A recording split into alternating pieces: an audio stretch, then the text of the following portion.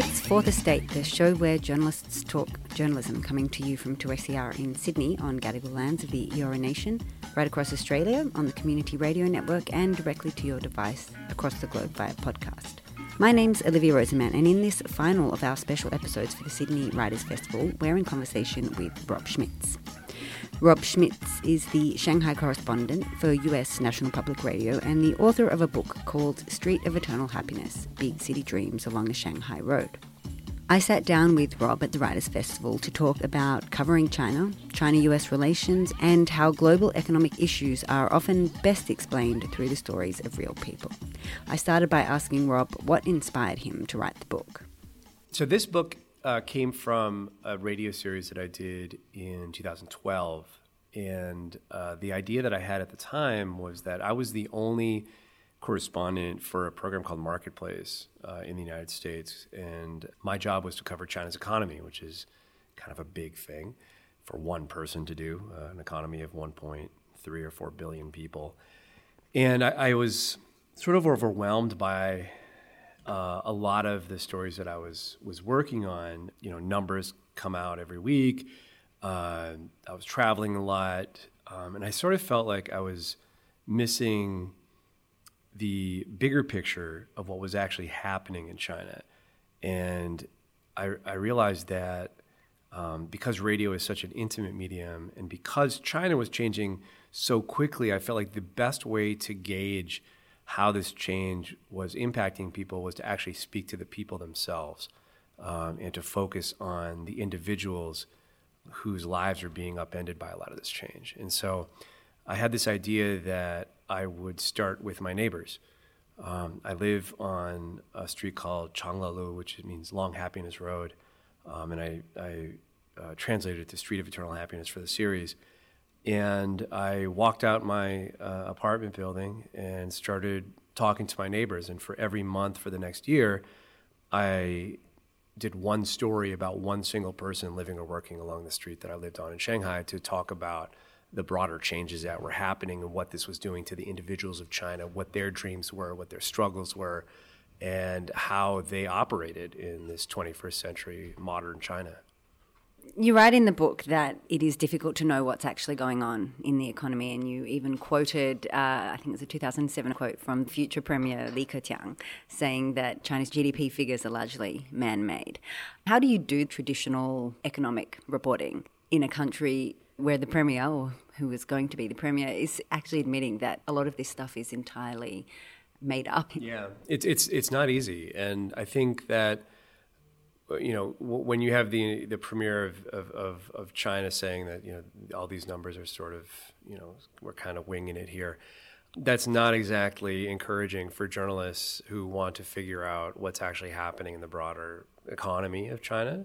But at the same time, I don't think it's that difficult, and I think that good reporters, do their best to leave their posts. Most reporters reside in Beijing or Shanghai.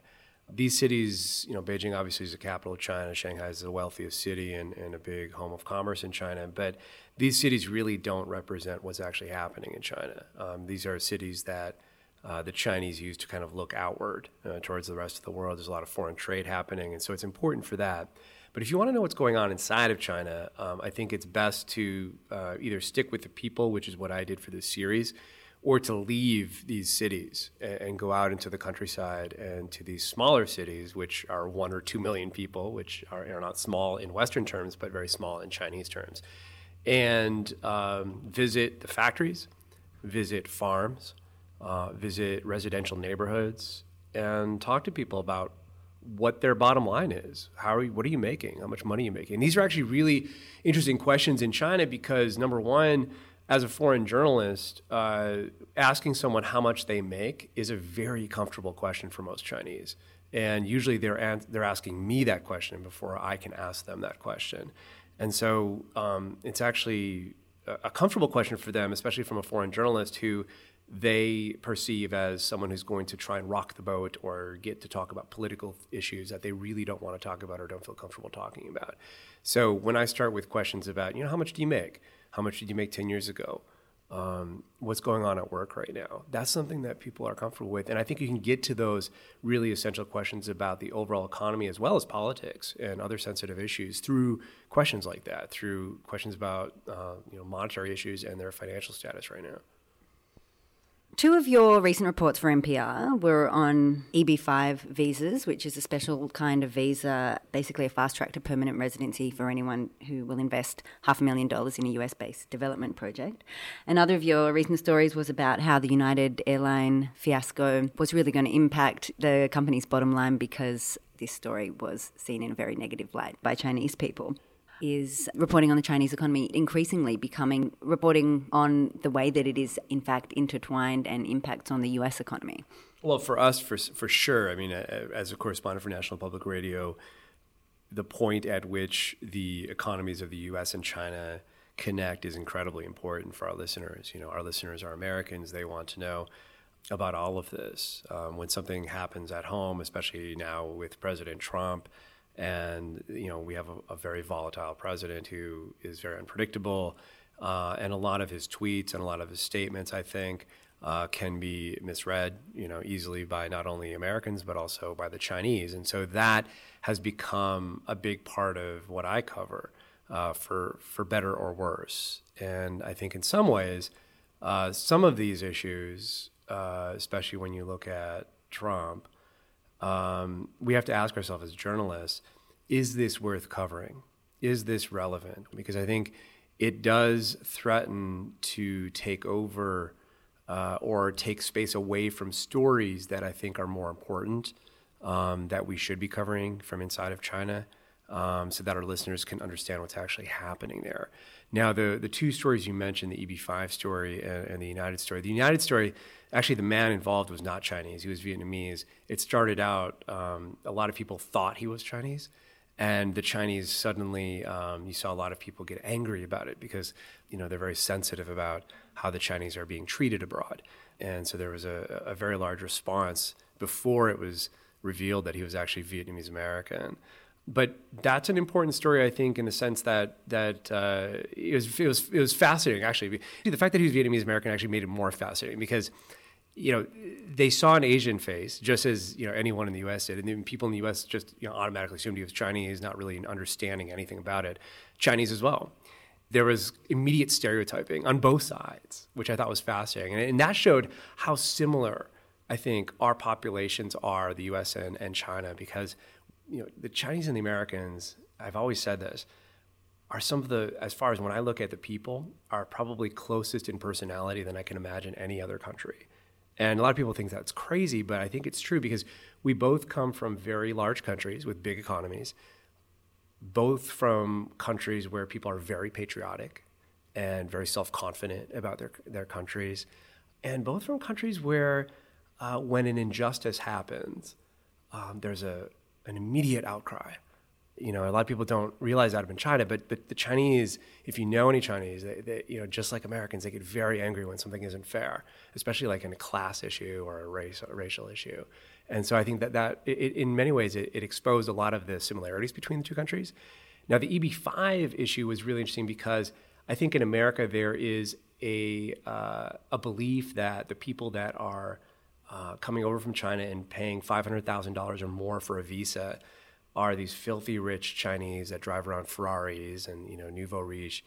And when I reported this story, I found out that that's actually not true. A lot of these folks, this is a lot of money for them, and they're doing it at great sacrifice so that their children can be educated in a system outside of China, because they're so worried about China's education system that they are willing to pay that much money. And for many of these people, they make a lot of money, but I would say that they make, the equivalent of an upper middle class salary in Australia or the U.S. And they're spending a lot, and it's a big investment for them. But they're doing it for their children. And I think when you look at China and how things work in China, sacrificing for your children is probably the most important thing that anyone can really do. To contrast Barack Obama and Donald Trump, one of the key features of Obama's foreign policy was the so-called pivot to Asia and the idea of strengthening a relationship with China. And in Trump, you have this, as you said, volatile man who used fear of China to rally support all throughout his campaign, but then the next moment he's bonding with Xi Jinping over steak and chocolate cake at Mar-a-Lago. What do you think the next 4 years of China-US relations looks like? Yeah, that's a huge question that I do not know the answer to, and even talking about this is sort of venturing into dangerous territory. I mean, we don't even know what's going to happen tomorrow with what's happening right now in the U.S. and our president and the investigations that are occurring inside of the administration with the FBI and everything else. So I think it's tough to predict what's going to happen. I do think that China, through all of this, has acted very diplomatically and very patiently, trying to figure out what they can possibly get from this whole situation. And I think Xi Jinping's visit to Florida, the summit with President Trump, was very important for China. And I think that there seemed to, after that summit, there seemed to emerge this new relationship with China. Suddenly they were close. I mean, people called it a bromance. I don't know if I would go that far, but I would say that the two seemed to get along, which I think a lot of people were not predicting. And I think that that's encouraging. That's encouraging for Sino-US relations, I think. But I also think that you never know when things will change with this president. And so, just this week we saw the U.S. Sail a warship within 12 nautical miles of artificial islands that China created in the South China Sea. That riled China up quite a bit, and China's response was a strong one. So I don't know if suddenly everything is hunky-dory between the two countries, but I do think that there seems to be at least a path of dialogue between the two presidents, and I think that that's a good thing. I think when Obama was president, there was a lot of distance between Xi Jinping and President Obama. Even though there was this so-called pivot to Asia, I'm not sure many foreign policy experts, especially on the China side, would say that anything actually was happening, because Obama was concentrating a lot of his energy on domestic issues within the United States, as well as the Middle East. China was largely left by the wayside, and I think that hurt our relations with China quite a bit long term. I think it's good that Trump has engaged Xi Jinping so quickly into his presidency. And I'm glad that the Chinese seem like they're interested as well, because this relationship is incredibly important. Two largest economies in the world. And I think you could also argue that these two economies are so intermingled that they're almost one economy. So what happens in one economy will have ripples in the other. So much so that we sort of depend on each other. There is a bit of a codependency. And I think that when leaders are meeting, they know this and they're keeping this in mind. It seems like everyone is looking towards the US, and perhaps the domestic news situation is very inward-looking. How do you attract and engage the US audience to care about what's actually happening in China? Oh, that's actually not that difficult, because I think that the listeners to National Public Radio are not inward looking. They are looking outward very much so. We have some of the best educated news consumers around, and our numbers are going up largely because of who is president right now. When you look around the media landscape in the United States right now, subscriptions are up. New York Times subscriptions are up. Washington Post, NPR. I think that people are becoming more engaged because they want to know what's happening with the presidency, but they also are looking outward, and they want to know what's going on in the rest of the world and what the rest of the world is saying about this. So I think as long as I'm doing stories that are about real people and that are something that is universally seen as a good story or an interesting story about real people on the other side of the planet, I think people connect with that. And I've not seen a shortage of demand for stories from China at all. And in many ways, I think some of the stories that I've done this year have become pretty popular among a lot of people. So I think that demand is still there despite what's going on in Washington, and I think that that's a good sign. One of the real people in your book is a man in his mid-30s called Chen Kai. You call him CK in the book. And he is an expert accordion maker and trader, and also a restaurateur. But I think he's a really interesting character. He seems to struggle with what he wants to make of his life. And you observe that the older generations of Chinese, generations like CK's parents, have had a completely different experience to that of their children, and that the older generations relied much more on their family and on the state to guide them through life, something that younger generations don't have anymore. They don't have the state interfering directly in their choice of work as older generations did, and their families have had such a different experience that it's hard for them to actually guide them through their life today. I think that's a really interesting observation, the lack of a shared experience between generations. But I just wonder, is there anything at all liberating in that for young Chinese? Yeah, I think there's something very liberating about that. And I think that CK's story is a story of liberation in many ways. Just like every character in this book, there's 5 characters in my book, and each of them have something in common. They are all being sort of controlled by something outside of them, whether it's their parents or whether it's the state or something else, or expectations from family. And that source of control may vary, but they all are looking to liberate themselves in one way or another. I think that is the hallmark of 21st century China, is people trying to wrest themselves away from that control, whether it comes from the family or whether it comes from the state. CK's story is one of liberation in the sense that he has a very controlling father who was also controlled by the state, right? So there's this kind of history of control. And what he's trying to do is to make enough money so that he can be financially independent, because he realizes that a lot of this control has to do with money. So he does exactly that. He ends up in Shanghai, and he's making, by the time I'm talking to him, he's making more money than an average American makes. And that's a lot of money at that time in Shanghai. He starts his own sandwich shop, which is a kind of ill-conceived business that doesn't do very well at all.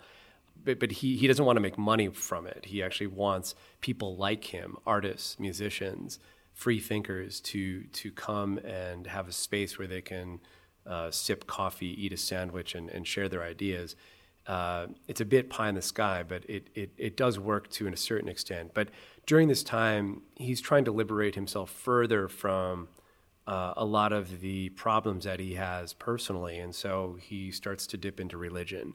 And so his story in the book is one of someone who is constantly looking for liberation, whether it's from control from a very overbearing father, or liberation through spirituality. And in the end, he finds a Buddhist master who teaches him a lot about spiritual liberation. But again, like a lot of the religious elements to my book, and there are a few characters who get very involved in religion, the religion has a scam element to it, because right now religion is very new in China, and a lot of people are unsophisticated about it. And so there's a lot of people out there that are using religion to cheat people, to trick people. And in the case of his master, his Buddhist master, it's a man who is purporting to be able to heal people with his religion, which I found fascinating. But CK, who is not someone who's looking for any physical healing, gets something very valuable out of this. And so he's not being scammed, but he's smart enough to be able to get what he needs out of the current scenario. And I think that in many ways is a great metaphor for China today, that despite whether it's kind of a corrupt Buddhist master or whether it's a corrupt state, people in China can see, a lot of them, as long as you kind of have your wits about you, you can figure out a way to get around all of that and find liberation, or find money, or find whatever you're looking for, as long as you sort of navigate this pretty complicated system. Chinese millennials outnumber the US population. And these millennials have grown up with a pretty limited knowledge and understanding of events in Chinese history, like the 100 Flowers campaign, like the Cultural Revolution, and the student protests that ended with the crackdown in Tiananmen in '89. This generation is also, however, the most connected of any Chinese generation. They're all digital natives, and they're definitely a lot more cosmopolitan than their parents and their parents' parents. They have a much greater sense of the outside world. And I just wonder, as this generation becomes China's leaders, does China become more progressive, or because of that limited knowledge of things that have happened in the past, does it move backwards? That's a difficult question to answer. It's hard to know, whether or not the younger generation is just simply young and will change once they get older, like many of us do. And the ones who end up in power are already changing, perhaps, or whether they're actually a new generation that thinks differently than the older generation. I've thought about this question quite a bit, and I sort of come down on the latter explanation. I do think they're different. And the reason I think that is that when you look at the generation that Xi Jinping, the current leader of China, is from, he's from a generation that grew up with all of the campaigns of Mao. They were a generation that had to survive. Many of them died. 36 million people starved to death in the late 50s, early 60s from the Great Famine that was started by a Mao campaign called the Great Leap Forward. Later on in the Cultural Revolution, tens of millions more people died from being purged or being sent to camps or thinking incorrectly. And many people would turn in their parents, they would turn in their teachers, they would turn in their neighbors. And so this generation comes from this, I think they're motivated by fear. They've been surrounded by fear their whole lives, and they've had to survive. And so they have a survivalist mentality. Xi Jinping definitely has a survivalist mentality when you look at how he thinks about the rest of the world and how he sees the world. This new generation is not motivated by fear. They grew up with growth, economic growth that no other country has ever seen in the history of this planet. 30 years of unprecedented change and unprecedented economic growth, and that's all they know. So they've in many ways been born in the middle of a renaissance in China. And instead of being motivated by fear, they're motivated by their own curiosity. And so many of them who have the means are able to leave China now and see the rest of the world. They're learning quite a bit. You mentioned not being educated or having big gaps in their education about history. Well, when they go abroad, they learn about that history. And they have their own ideas about that. And it might not go along, with a lot of Western ideas about, for example, Tiananmen Square and things like that. They're able to put it, I think, in somewhat of a better context than Westerners can, because that was a big cataclysmic thing that happened. And then after that, you didn't hear from China for a while. But they were in China during that time, so they can see it, in a more appropriate context. So I do think that when this generation is in power in about 20 to 30 years, we are going to see some very interesting changes in China because we will see leaders who can speak more than one language, possibly two or three. They're going to be engaging other countries in a different way. They're not going to see the world as something to fear. They're going to see the world as something to engage. And I think that that's really important to understand. So I personally think, and I could be completely wrong because my predictions sometimes are way off. With China, you have to be really careful about these sorts of things. But I do have a lot of hope for that generation. I've gotten to know a lot of people in that generation, and I find them fascinating. They're well-read. And it's interesting, when I go to book events in China, when I'm talking about my book, and the Chinese have read the book, the people that show up are not older people. They're all young. They're all under the age of 35. Here in Australia or in the United States or in the EU, when I've done book events, most of the people are over the age of 50. So it's interesting to see that in China, these are folks who want to learn. These are young people who are hungry for knowledge. And I wonder how important the young people of Australia and America will be in the 21st century when you see how engaged these young Chinese are and how much they want to learn. So I would say I have much higher hopes for them than I do for the young people of my own country. I was fascinated in the book by the story of a woman called Xi Guozhen, and she is a petitioner. So she is someone who travels to Beijing regularly to try and seek justice for what has happened to her, and that is that her husband has been killed by construction workers trying to seize their property. You said that that these petitioners are often seen as desperate, penniless, uneducated, and often out of touch with reality. They're fighting against an unjust system, and that's almost never going to achieve good results. You observed that the people that you saw succeed were people who, and I'm quoting you here, people who swam carefully at an angle that followed the current, but that took them to the edge of it, carving their own way while ceding control to its raw power. I think it's a beautiful description. I think it really captures a sort of a pragmatism that makes a lot of sense in China. But I just wonder if it's a little bit depressing to think that there really is no point in standing up to systematic injustice. What I was saying was that I think that people can change this system, but I believe that it is not a change that happens in these cataclysmic events where people stand up and protest and everything's very romantic and there's a revolution. I don't see that happening in China. What I see when people are changing, the change in China is incremental. When I talk about people who are sort of swimming their own path, like, with the current, but at the same time with their own individual path, that's how you change China. You have to swim a little with the current. You cannot just swim against it completely. If you try to swim against the current, you're going to drown. And that happens to every single Chinese person I know who will just fight the system and look at it in a black and white manner. The ones who succeed are the ones that understand the power of the system, because it is quite powerful, but can see ways to change it incrementally. And I think that's what I meant through that, but it's also, I think, the reality in China that I think that the people that are the forebears of change in China are folks that are going to be able to change the system while understanding its power, and knowing how to do it is basically doing it very slowly and very incrementally. China is a country that has thousands of years of history. It is not used to changing very quickly. It is not used to the last 30 years that it has just had. And I think that it is more used to very, very slow change, and it's more comfortable with that. The system sort of is more comfortable with that. And I think that in many ways, when you grow up in this system, you understand that reality.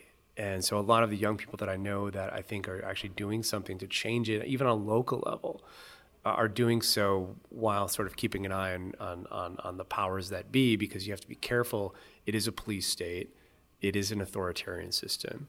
And that doesn't look like it's going to change anytime soon. Rob Schmitz, thank you so much for your time. Thank you very much. I appreciate it. Thank you for listening to Fourth Estate, and we hope you enjoyed these 4 special conversations with Sydney Writers' Festival guests. If you haven't caught them all, don't worry, they are all still available in your podcast player. We spoke to Sebastian Mallaby about how economic journalists should explain complex issues and why we really need to move on from avocado toast.